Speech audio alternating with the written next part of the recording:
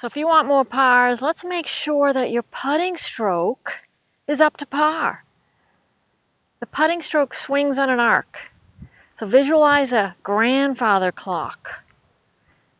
We have a fixed point up here, and the putting stroke literally just swings from this fixed point. We need to stay on this arc. If we have too much movement, we're going to fall off this arc, and that fixed point's going to move. So it's important to stay on the arc. So I want you to focus on this arc. When I count down from 10, you're going to be a really great putter. All right, so the putting stroke works on an arc.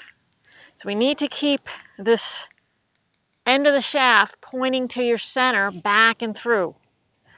Okay, that's the pendulum. That's the fixed point. Where players go off is they get flippy, and that end of the shaft is no longer pointing to your center. Or players try to keep the lead wrist super flat, and you can see that the end of the shaft is no longer pointing to my center.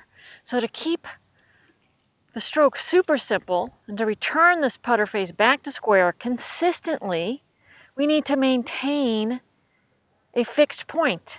In order to do that, we need super stable legs and a super stable head. If we have any movement, we're going to throw off that center point.